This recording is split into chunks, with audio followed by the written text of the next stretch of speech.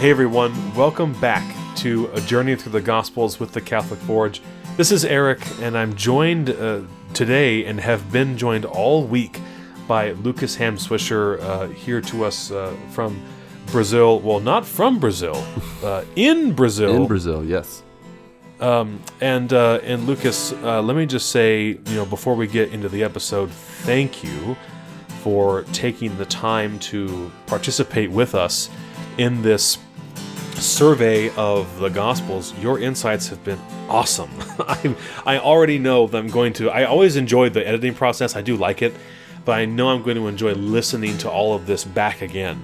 And I listen to every word, and get to cherish it and meditate on it all over again. So I hope that, you feel that it's worth your time. I definitely know that our time has been well spent. But before we get off the call, we really will end the call this time. But before we part ways, I'd like you to share with the people some information about your own podcast and what you have going on in your life. So here is your opportunity to give your, as it were, plugs. Sounds good, Eric. Well, I want to lead off by saying, in response to what you said, your very, very humbling words, it is a pleasure and a privilege to do this with you. Any wise words that come out of my mouth, I know do not come from my brain. They come through the Holy Spirit right. kind of working with me and guiding me, and I know you would say the same about yourself. But it is truly a privilege to, for both of us, I'm sure, as, more often than not, we get to study the Word for a living, but oftentimes we do it alone as pastors, as adults, day to day, studying of God's Word and week to week. But to get to kind of unpack things with someone else is, I don't know, it's just kind of an expression of the words of Christ, where two or three are gathered together in my name, there I am with them. And so it's just a nice reminder of that and a manifestation of that in our conversation for sure. But as you mentioned, I am a part of a podcast called The Good Morning Guys. It's a weekly podcast that's really focused on a mixture of things. We focus a lot on games, whether they're sports, video games, but we also talk a lot about the game of life. That's kind of one of our monikers or phrases, or kind of just talking about the game of life. And it's really just a podcast about sharing our lives with each other, being connected with one another.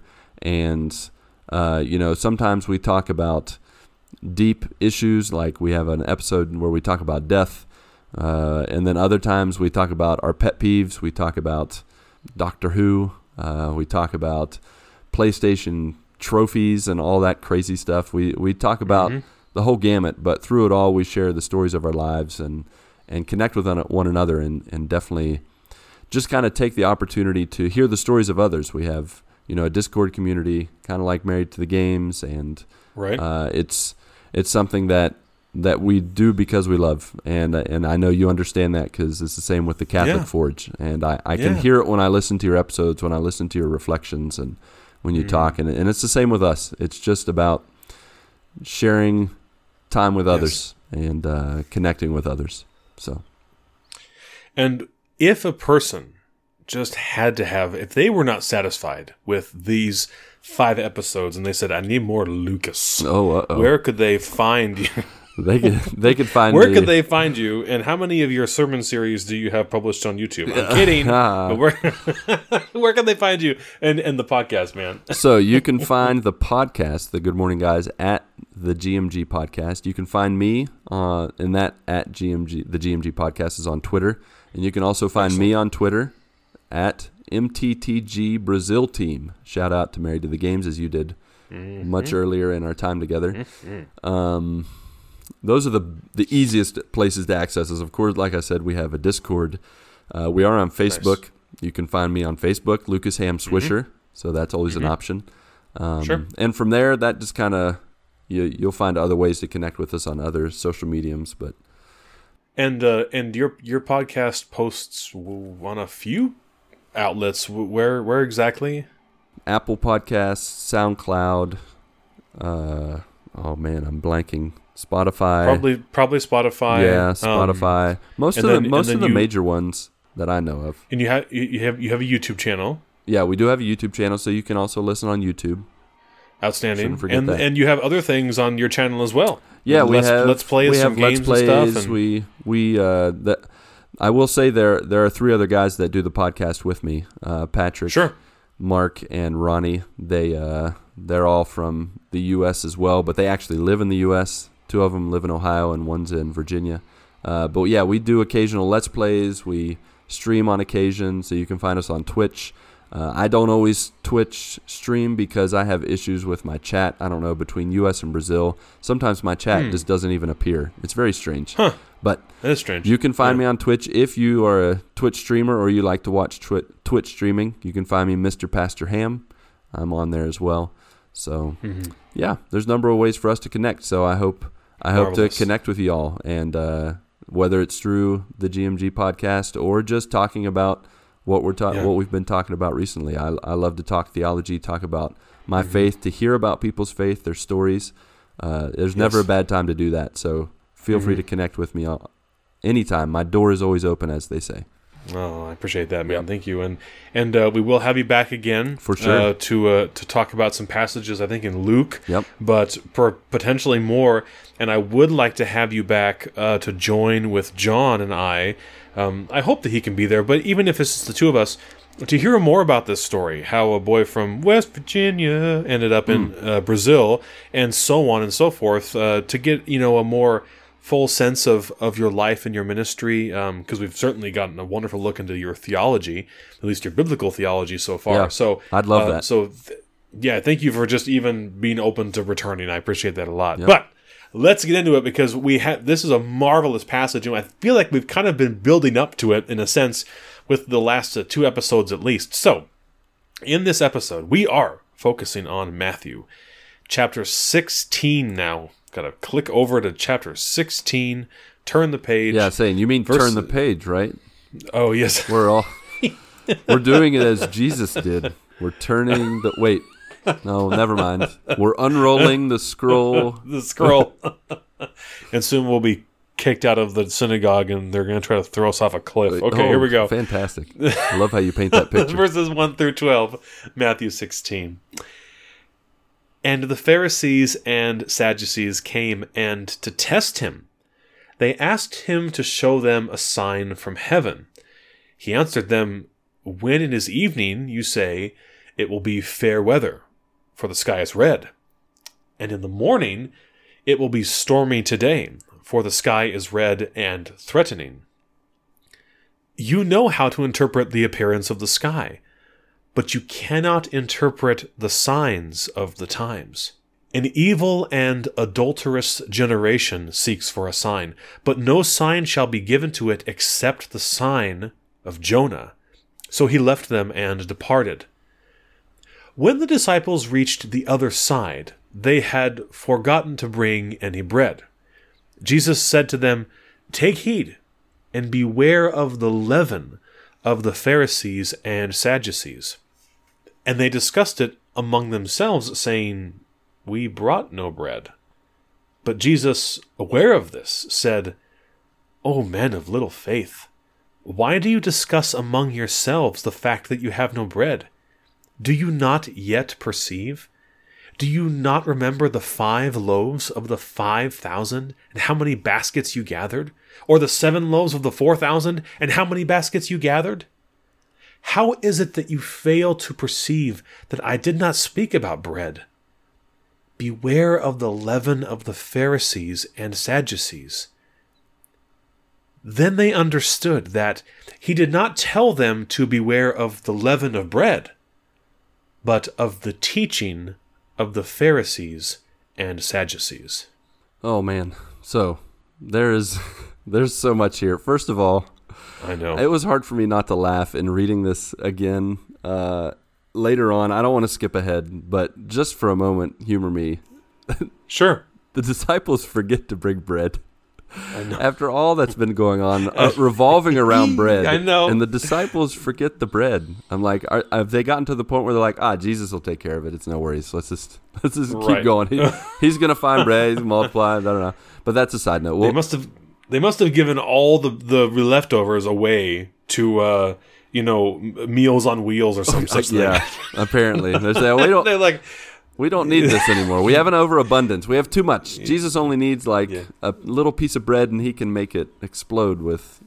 Oh my gosh. I don't know. That's right. But I'm skipping ahead. So going back to the it is laughable. Okay, let's hear it. I just had to get that out because it just as you were reading it just hit me, and I was like, these guys, they're so funny. The bit at the beginning, I grew up on the coast in Oregon, and so there was the saying, "Red sky at night, sailors delight. Red sky at morn, sailors take warn." And I was like, "Is that this?" Yeah, exactly. Did we get that where they from got the this Hebrews? from? It's like, interesting. Yeah, I think again another humorous thing about this first part of the scripture: the Pharisees and Sadducees, again, the scribes, the whatever you want to call them, the religious leaders. They again are confronting Jesus. They again are trying to trick him or trying to test him. And I think it's so funny that they say, "Hey, show us a sign from heaven." To me, if I were Jesus, I mean, clearly I'm not, and I in no way would whatever put in doubt the way Jesus reacts or responds to anything. But to me, I would immediately, instead of even responding the way he did, I would say, "Have you been around for the last few days? Have you seen the miracles I've done? I mean, the feeding of the thousands, the curing of people, and after all of that, you still want a sign? Really? Yes. Are you paying attention?" And it just again is humorous because it's like these guys, it's obvious they are not paying attention, or they're paying so much attention to what they want to see or don't want to see. And it's just amazing to me. And yet in that, Jesus doesn't just ignore him. He doesn't just say, "I've already given you enough signs." Instead, he says something, and he kind of throws at them. He confronts them again in a way that he wants them to take a step back and think. He challenges them in a sense. And, he just reveals, and he does it even more as you go further down in this section, that he is the master illuminator, to kind of close us out with this master discussion. But he is the master illuminator. He brings to light in people not just answers to their questions eventually. Sometimes he'll immediately answer. Sometimes he kind of likes to drag it out, and chapters later he explains something or shows something. Sure. But he illuminates their perspective. He illuminates their character.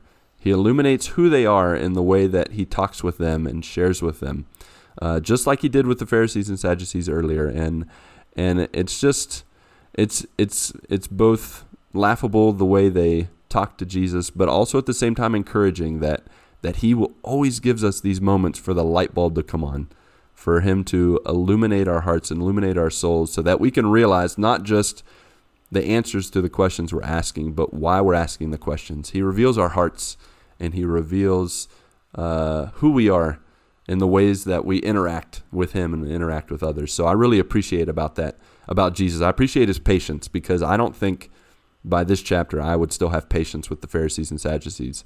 I would just say, "Can you please?" I would kind of like the way he talked to the Canaanite woman. I'd be like, "You know what? I've got bigger fish to fry. I've got better things to do with my time than to argue with you."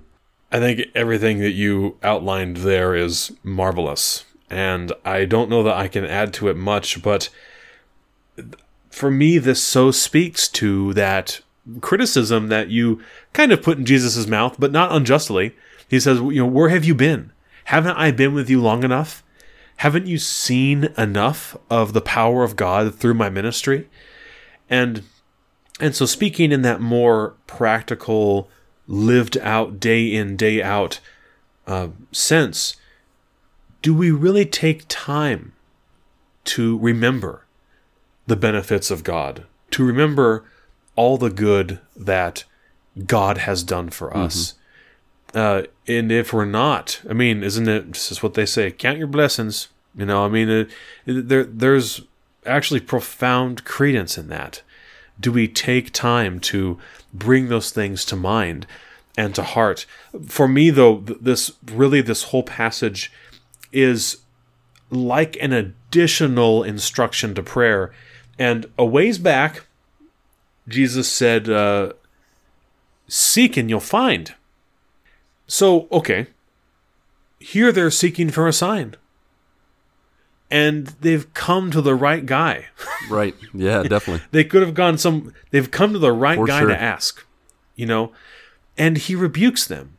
So what's the deal? Okay, so forget the context of the passage, but in your life, you're looking for a sign, or we could use kind of our more spiritual language and say you're seeking confirmation, or you're in discernment and you're expecting God to nudge you in the right direction. Whatever it is. Yeah. Why is Jesus so restrictive here about signs? Well, I think we get a sense of it because we know ourselves. If we had one, we'd want another one right away, just like they do. Yeah. They've not had enough. They've not been satisfied. Right. They want sign upon sign upon sign. I think in part because their human nature is colliding with the divine, and maybe there is a bit of an uptake process, like just observing these things happening in real life, for the eyes of people to look upon the image of God in Christ and these things happening. But even beyond that, and we actually, 8 months from now, when we get to John's gospel, and we come back to the feeding of the 5,000, here's what John adds, Luke, it's the very end, the last passage, or the last verse, John 6:15. Then Jesus, realizing that they were about to come and make him king by force, withdrew again to a mountain by himself. That's their response to the sign. He gives them the sign of the feeding of the 5,000, and they want to forcibly carry him away, crown him king of the Jews, and they would expect him then to begin what they anticipated as his campaign against the Romans. So the sign was no good for them. That's why he left. He's like, they obviously missed it. And also, I mean, as you said, as we joked about, wouldn't you want the guy around all the time who can make the bread all the time? Yeah, for sure. And I think what you're alluding to are two important things that follow after this. Well, one is Jesus' response is, you know what? You're not getting any more signs. The only sign you're going to get is the sign of Jonah. And of course, when we think of the sign of Jonah, I think biblically speaking, we can say that's very much in line with his death and resurrection, him being buried in the tomb for 3 days, and the miracle of that, which would be the miracle of miracles, him dying and being raised from the dead. But I want to kind of go out on the limb here, and I want to just make a comment about Jonah that I think is maybe a additional sign, or like a sub sign. I don't know, like a sign that in addition to the sign of Jonah. I think something very interesting about Jonah is that he is the picture of a failed missionary, in the sense of he has a terrible attitude. He tries to run from God. He tries his best to go in the opposite direction, to have the opposite of attitude of God. And yet through it all, whose power is shown in the book of Jonah? God's power. Yeah. Despite Jonah trying to mess everything up. I mean, his attitude is terrible. Yeah. And at the end of the book, he doesn't learn his lesson. He just kind of pouts in the corner, pouts off to the side, while Nineveh has been saved because they repented. Yeah. And I think it's a reminder that Christ is saying, I am going to show my power through human failure. You're going to see me beaten. Yes. You're going to see me broken. You're going to see me fail, quote unquote, in a human way. And yet God's power is going to be revealed. I am going to die. Yes. But I'm going to resurrect 3 days later, because God's power is perfect and it's amazing. And I think it's something that not only gives us comfort as followers of Christ, but it gives us comfort in our own situations, in our own lives, because I believe Jesus wants the sign of Jonah to continue to be seen in our own lives, in that when we have human failure, outside of our decisions, but when just the circumstances of life go wrong and we think, man, this is a bad situation, God's power can shine through it. And God can take the worst situation, the worst tragedy, and he can transform lives, bring us closer to Him, closer to each other. Yes. To me, that's the, I guess, the more general sign of Jonah. Looking beyond just the specific sign of Jonah and the fact that Jesus rose from the dead and came out of the fish, came out of the tomb, just like Jonah came out of the fish. But it's the sign of Jonah that God can make good out of the worst and most difficult situations. Well, thank you, Lucas, for this wonderful week of reflections. And hey, out there listening, thank you for sticking with us this week in this, our journey through the Gospels with the Catholic Forge. Special thanks if you came over, you clicked over through Lucas or through the Good Morning Guys, if you found us somehow through there. And I would urge you, if you liked what you heard and you'd like to hear more, you can find the rest of this gospel study live right now on iTunes, SoundCloud, and Spotify. And all of this week's episodes with Lucas will post together today on YouTube. It's just one long video with a still image. So if you prefer YouTube to iTunes or SoundCloud, that is for you. Okay, check that out. YouTube.com/The Catholic Forge. Thank you for listening. And Lucas, let me thank you one more time, brother. This has been absolutely wonderful, man. Thank you. Thank you so much. God bless. Please, to everyone, join us in our next episode next week of our journey through the Gospels.